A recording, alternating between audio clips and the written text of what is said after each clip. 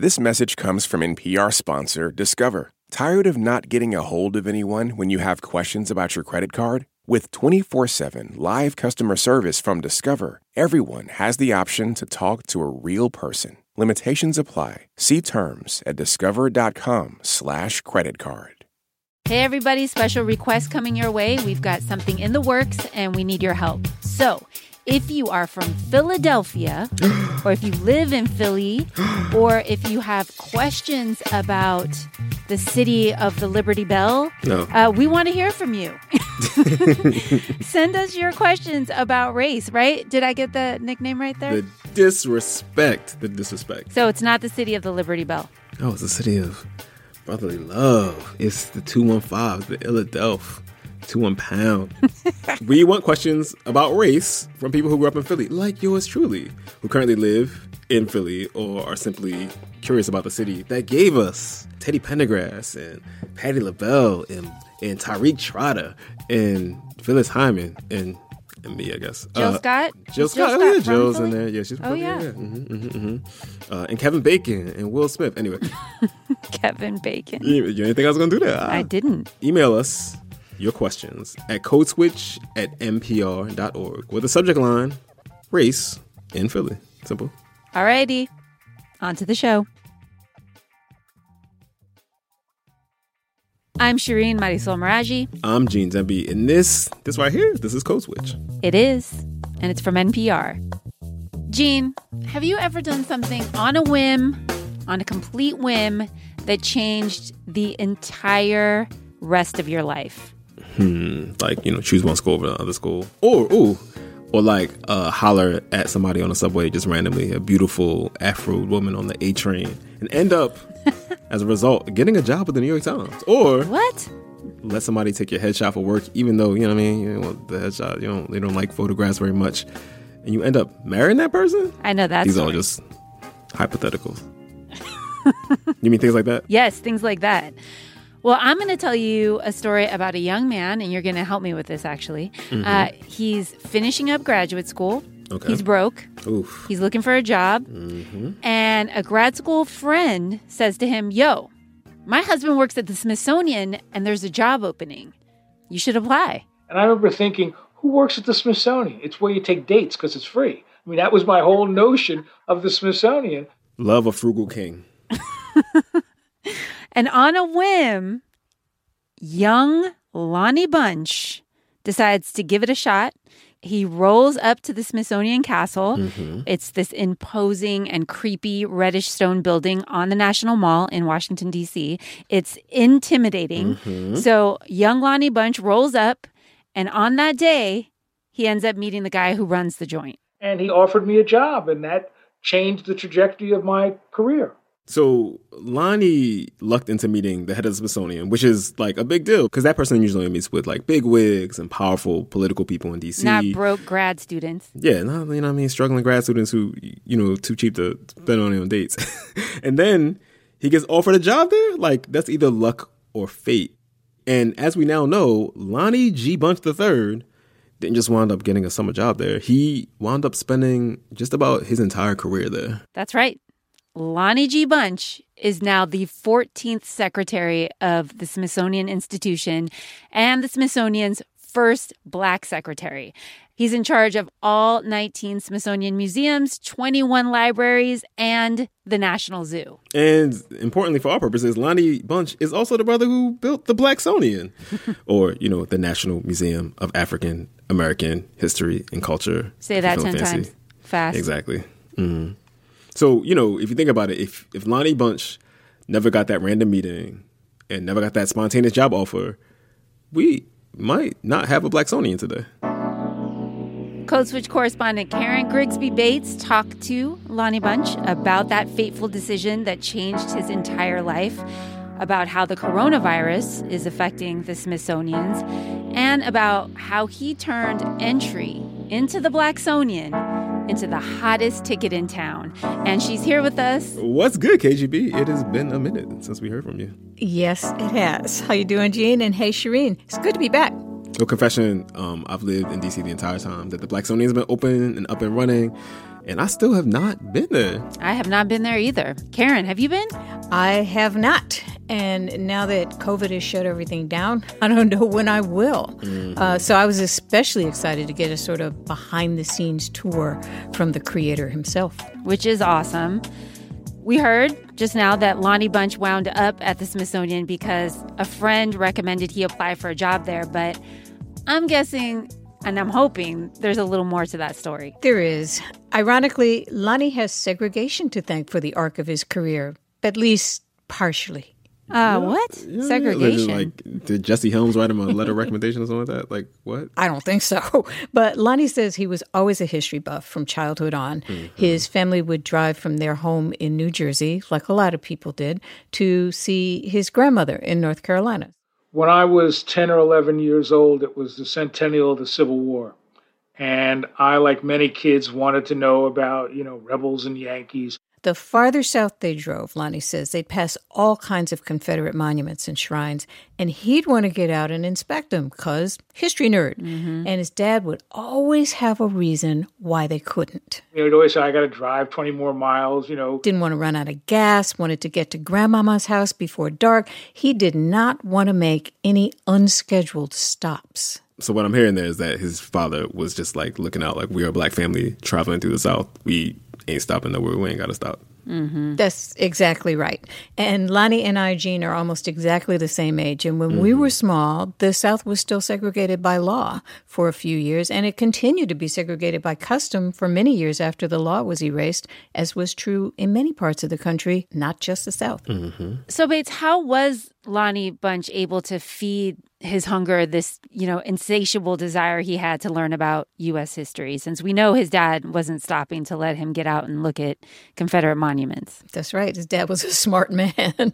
Lonnie says once on the drive back to New Jersey, they stopped in D.C., his whole family, and his father took him to the Smithsonian. And Lonnie's dad, also named Lonnie G. Bunch Jr., would tell him this. Here's a place you can go, understand history and science and culture without being worried about how you're going to be treated because of the color of your skin. This is the nation's museum, his father told him, your museum. And it became a place where Lonnie wound up bonding with his dad over their shared love of history and culture. And it was the beginning of a lifelong dream to build a museum on the National Mall dedicated to African American history and culture. Well, that is a lovely origin story for Lonnie Bunch, the 14th secretary of the Smithsonian Institution, and I am excited to hear more. Karen, I really hope you asked him why he had to give the Blacksonian such a cumbersome name, though. As a matter of fact, Shireen, that's exactly where I began. Does this museum have a nickname? Because the National Museum of African American History and Culture is a real mouthful. Well, I was able to control a lot, but not the choice of the name. I think some people call it the Blacksonian. Yeah, we do a code switch. For me, it's just the museum. Because I think that in many ways, it tried to set a standard of who museums served, what kind of stories they can tell, and how do museums be a place that is as much about today and tomorrow as it is about yesterday. And so for me, crafting that museum was really based on the fact that for 100 years, people had struggled to try to get something on the National Mall. And I felt this real commitment to fulfill the dreams of earlier generations, to make sure all that work didn't go for naught. But maybe more than anything else, when I was president of Chicago Historical Society, I realized that doing that job really nurtured my soul. There was something about, the few Black people that get to run these kinds of institutions.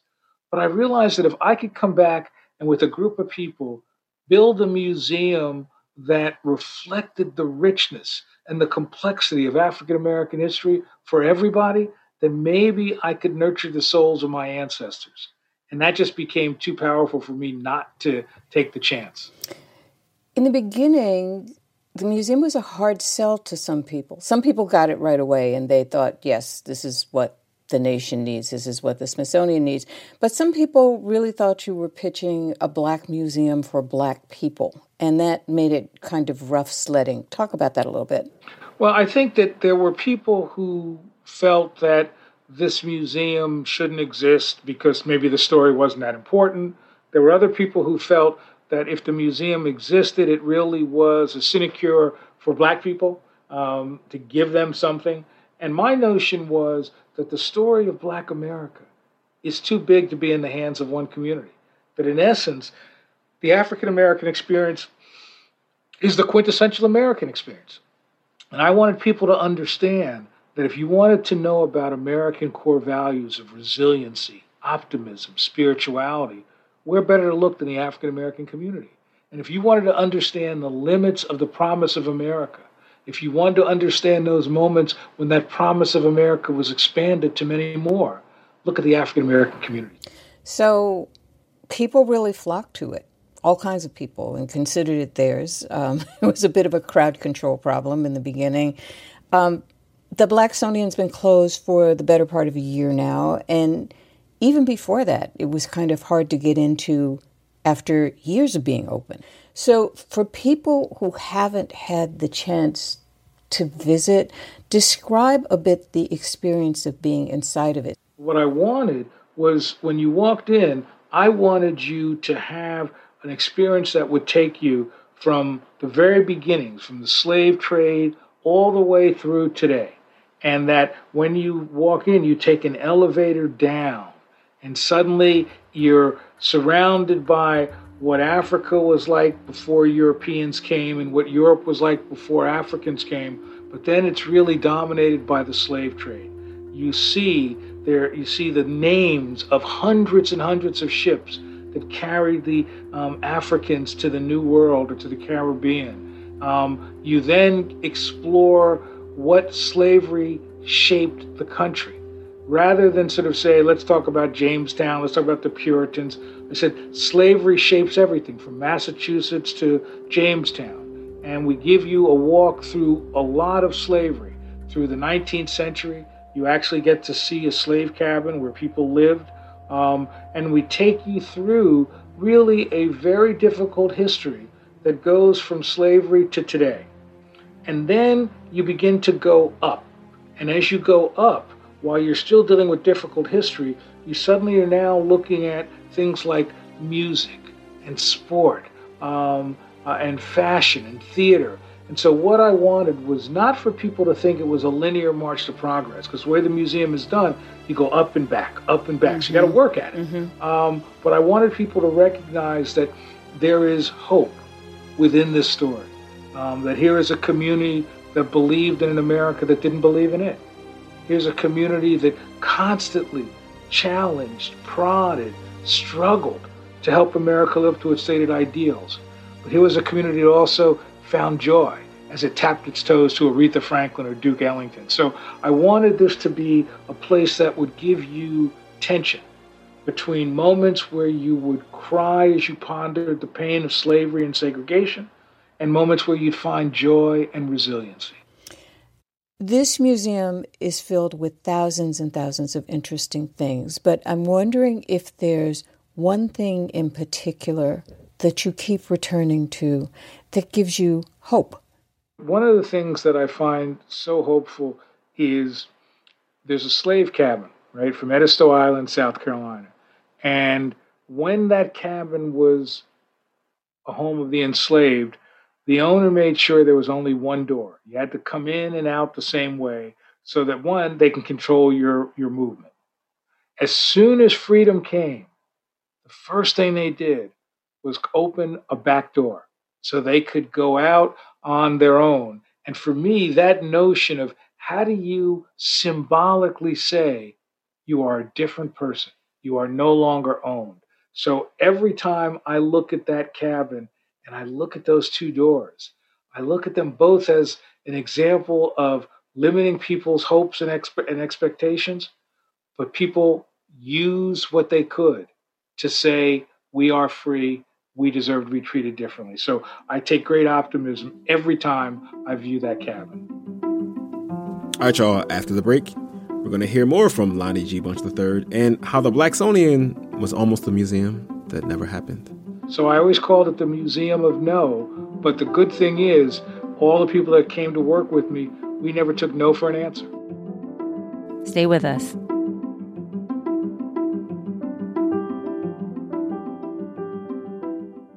This message comes from NPR sponsor REI Co-op. REI has gear, clothing, classes, and advice for camping and glamping, biking and hiking, axing and snacksing, backpacking, and another outdoor thing that rhymes with backpacking. Visit your local REI Co-op or rei.com for the 1,000,001 ways you can opt outside. This message comes from NPR sponsor Squarespace. Kickstart or update written content on any website, product description, or email with Squarespace AI, generating instant, personalized results that know and show your brand identity. Explain what your site is about, choose your tone, and enter what you need to get short or long-form text. No matter the placement, Squarespace AI makes it easier to go live, stand out, and succeed online. Use code CODESWITCH to save 10% off your first purchase of a website or domain. This message comes from NPR sponsor Grammarly. Change the way you write with Grammarly Go, offering personalized generative AI communication assistance. Grammarly Go helps you ideate, compose, rewrite, and reply thoughtfully. Go to Grammarly.com/go. Hearing loss is a fact of life for many humans, but not for fish, reptiles, or birds. People noticed in chickens that they could take them to, say, heavy metal concert, blast the ears really to oblivion, and then within days, new hair cells would begin to sprout. The Science of Sound. That's next time on the TED Radio Hour from NPR. Gene. Shireen. Karen. Code Switch. More with Karen, your interview with Lonnie Bunch, the secretary of the Smithsonian Institute and the creator of the Blacksonian. Lonnie actually wrote a book about that process, creating the Blacksonian, called A Fool's Errand, Creating the National Museum of African American History and Culture in the Age of Bush, Obama, and Trump. Oh, man. So those are three very different presidential administrations, you know what I mean? Three very different moments. To say the least. The ongoing, national conversations about race. So I'm really curious about how those very different administrations are connected to the building, the construction of this museum. Gene, suffice it to say, Lonnie went through a lot. And he said he hoped and continues to hope that this museum can meet the moment for all the different eras that it's going to be around for. But before he could even worry too much about the people who would visit the museum eventually, he had to build the thing. And I remember in your book about the building of the museum, you said in the beginning you used to refer to it as the Museum of No. What did you mean by that? Well, when we started, and I'm still amazed that I said yes, we had one staff, we had no collections, we had no money, we had no site where the museum would be, we had no architect. All we had were the hopes and dreams of many earlier generations. So I always called it the Museum of No. But the good thing is, all the people that came to work with me, we never took no for an answer. It's in an interesting site. It's in a beautiful site. Did you know it was going to be in that precise place? No, normally, before this moment, when Congress would ask the Smithsonian to build a building, they'd say, put it here, a particular place. In this case, they said, we're not going to tell you, we're not going to give you a site. We're going to say, there's some sites for you to evaluate. 2 were way off the mall. 1 was an old building on the mall. And the 4th was that site. And I knew that site is what I wanted because I thought this story needed to be on the National Mall. But I had to analyze all the sites, make the arguments, and convince the regents that this was the right place for it to be. And clearly it was. But there was great opposition. There were people who said, if you put it on the mall there, it's going to block views of the Washington Monument. There are others who said, oh, my God, you're killing grass. There should be more green space. So there are a lot of reasons, some very legitimate, some other ways to stand in the way of progress.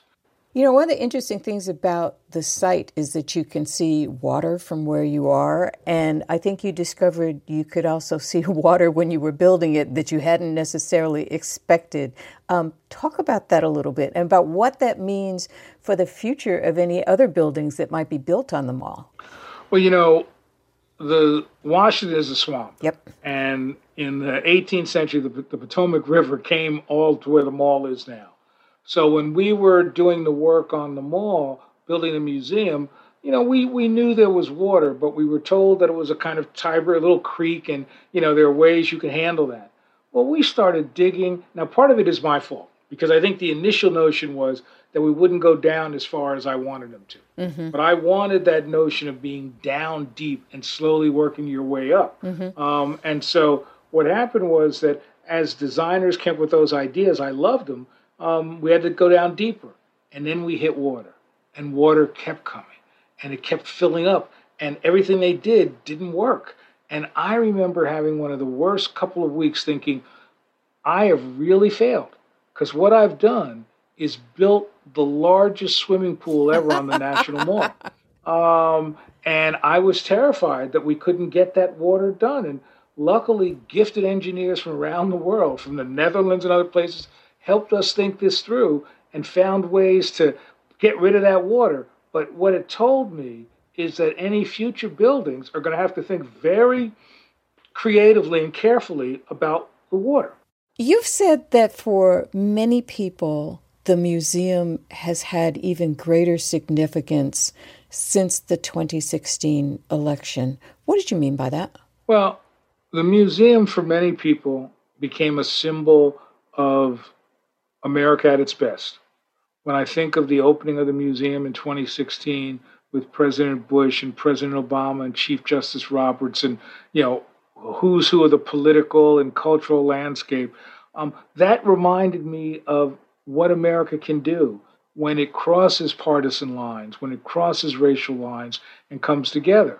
So many people then saw the museum as John Lewis saw it, a culmination of the civil rights movement. Other people saw it as a symbol that should remind America that there's still work to do, but that to be optimistic in that work.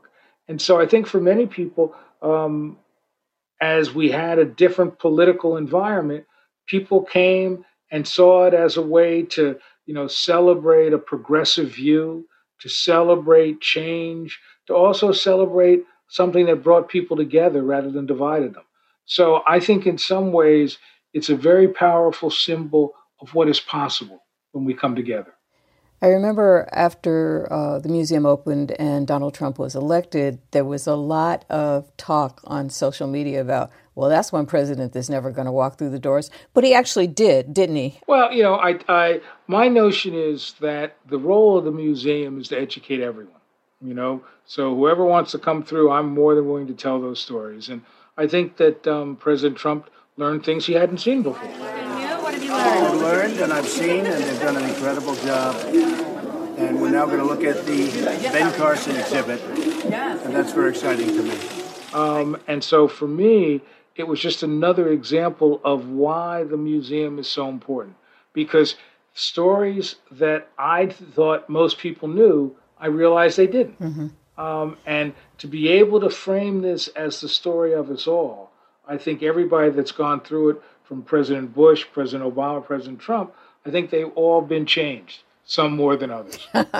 Did you have people who you were surprised wanted to visit, people that you would think, oh, he's not going to have any interest in this, who decided that they wanted to see this museum, this new place? I never thought about it that way. I was just humbled by everybody who wanted to come in, whether it was, Hollywood celebrities, people in the political community, almost every foreign visitor, foreign dignitary wanted to come through.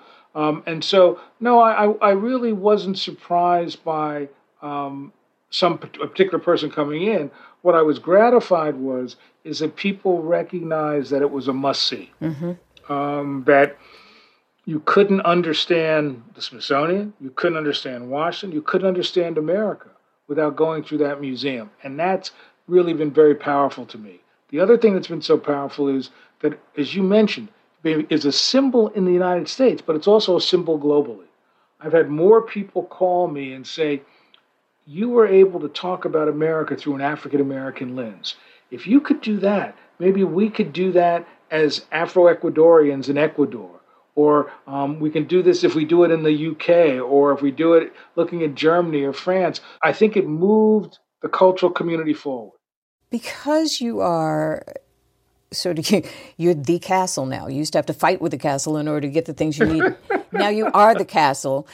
Do people worry that because you came from this now famous museum, maybe that's where your heart is and that's where the allocations will go? Is there a bit of a political struggle about that? I think there's always people who will say he takes care of his favorites. Mm-hmm. And there's no doubt in my mind that, remember, I worked at the Air and Space Museum, I worked at the American History Museum, so I consider myself a Smithsonian person. But there's no doubt that when you spend 14 years of your life building something, it has a special place and will always be.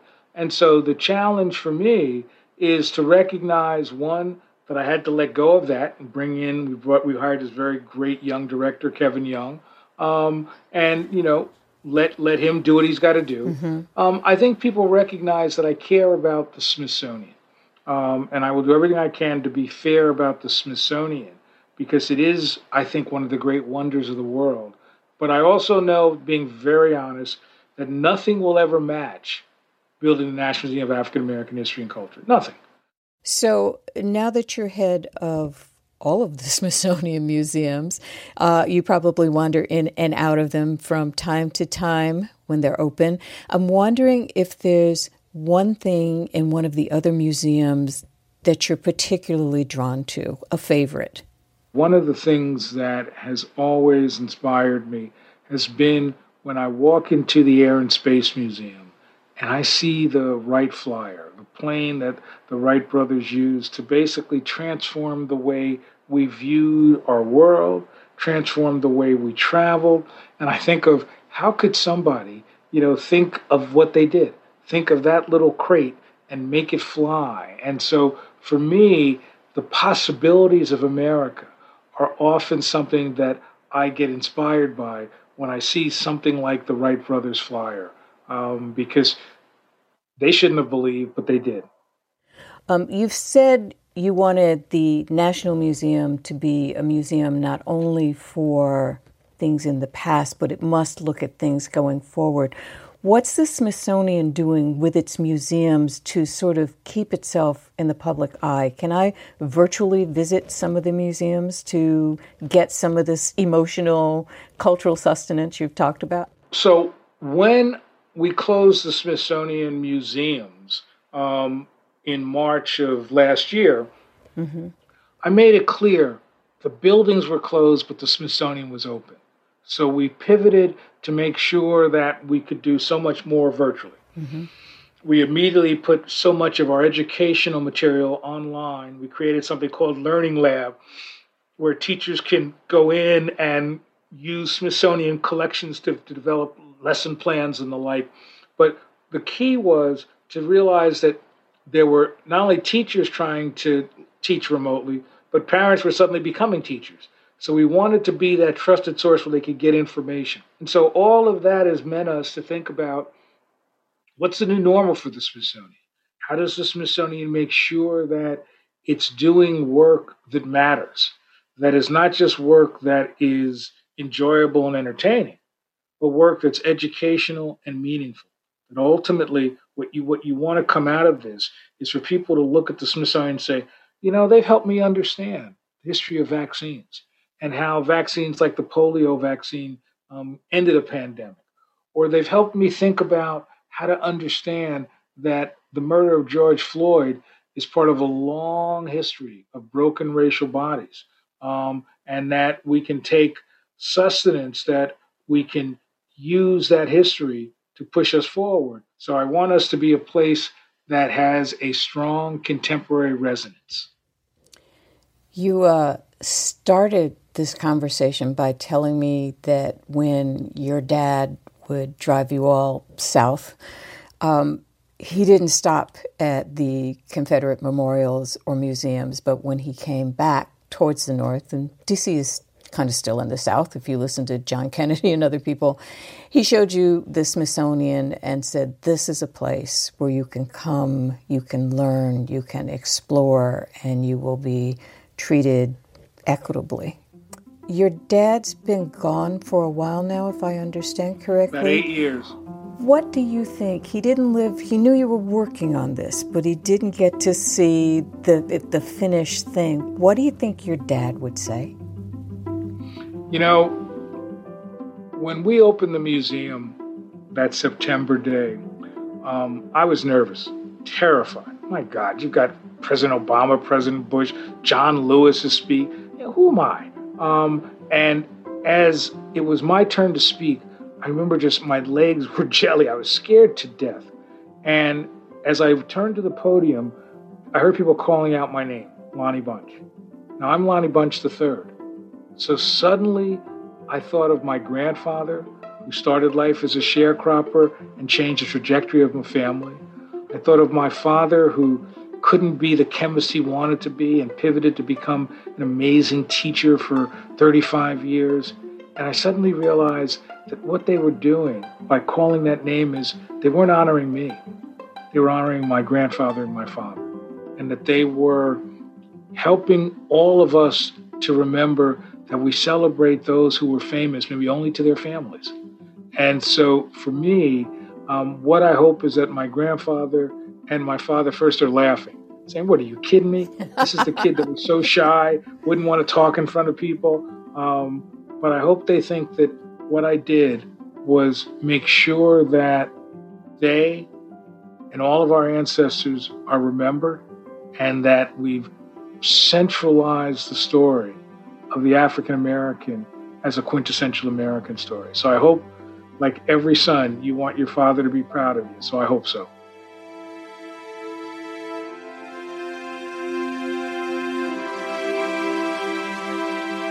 Well, I am not allowed to cry every single episode, so I'm just going to say thank you, Karen, for bringing us that lovely conversation with Lonnie Bunch, the first Black secretary of the Smithsonian Institution. Yeah, thank you, KGB. My pleasure.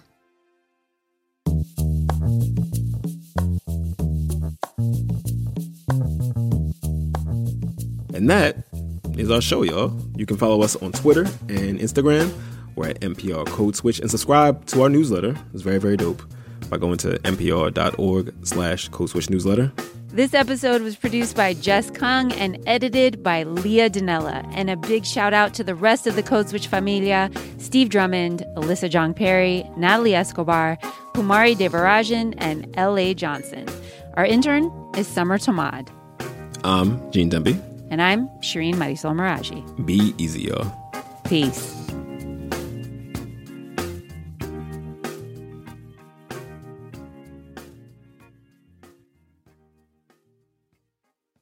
On NPR's Consider This podcast, we don't just help you keep up with the news, we help you make sense of what's happening. Like what the case about George Floyd's killing means for the ongoing fight for racial justice, or how to best navigate a pandemic that's changed life for all of us. All of that in 15 minutes every weekday. Listen now to Consider This from NPR. This message comes from NPR sponsor Acorn TV. Acorn TV is brilliant television told brilliantly. From charmingly cozy mysteries to daringly dark dramas. Visit acorn.tv for a 30-day free trial with promo code NPR. Acorn TV. Brilliant. This message comes from NPR sponsor Capella University. With Capella's FlexPath learning format, you can earn your degree online at your own pace and get support from people who care about your success. Imagine your future differently at capella.edu. Hello, I'm Johnny O. Hanson Jr. Join me each week on In Black America as we profile current and historically significant figures whose stories help illuminate life in Black America. You don't want to miss the conversation. KUT Radio and In Black America are members of the NPR network. Thanks for listening to In Black America.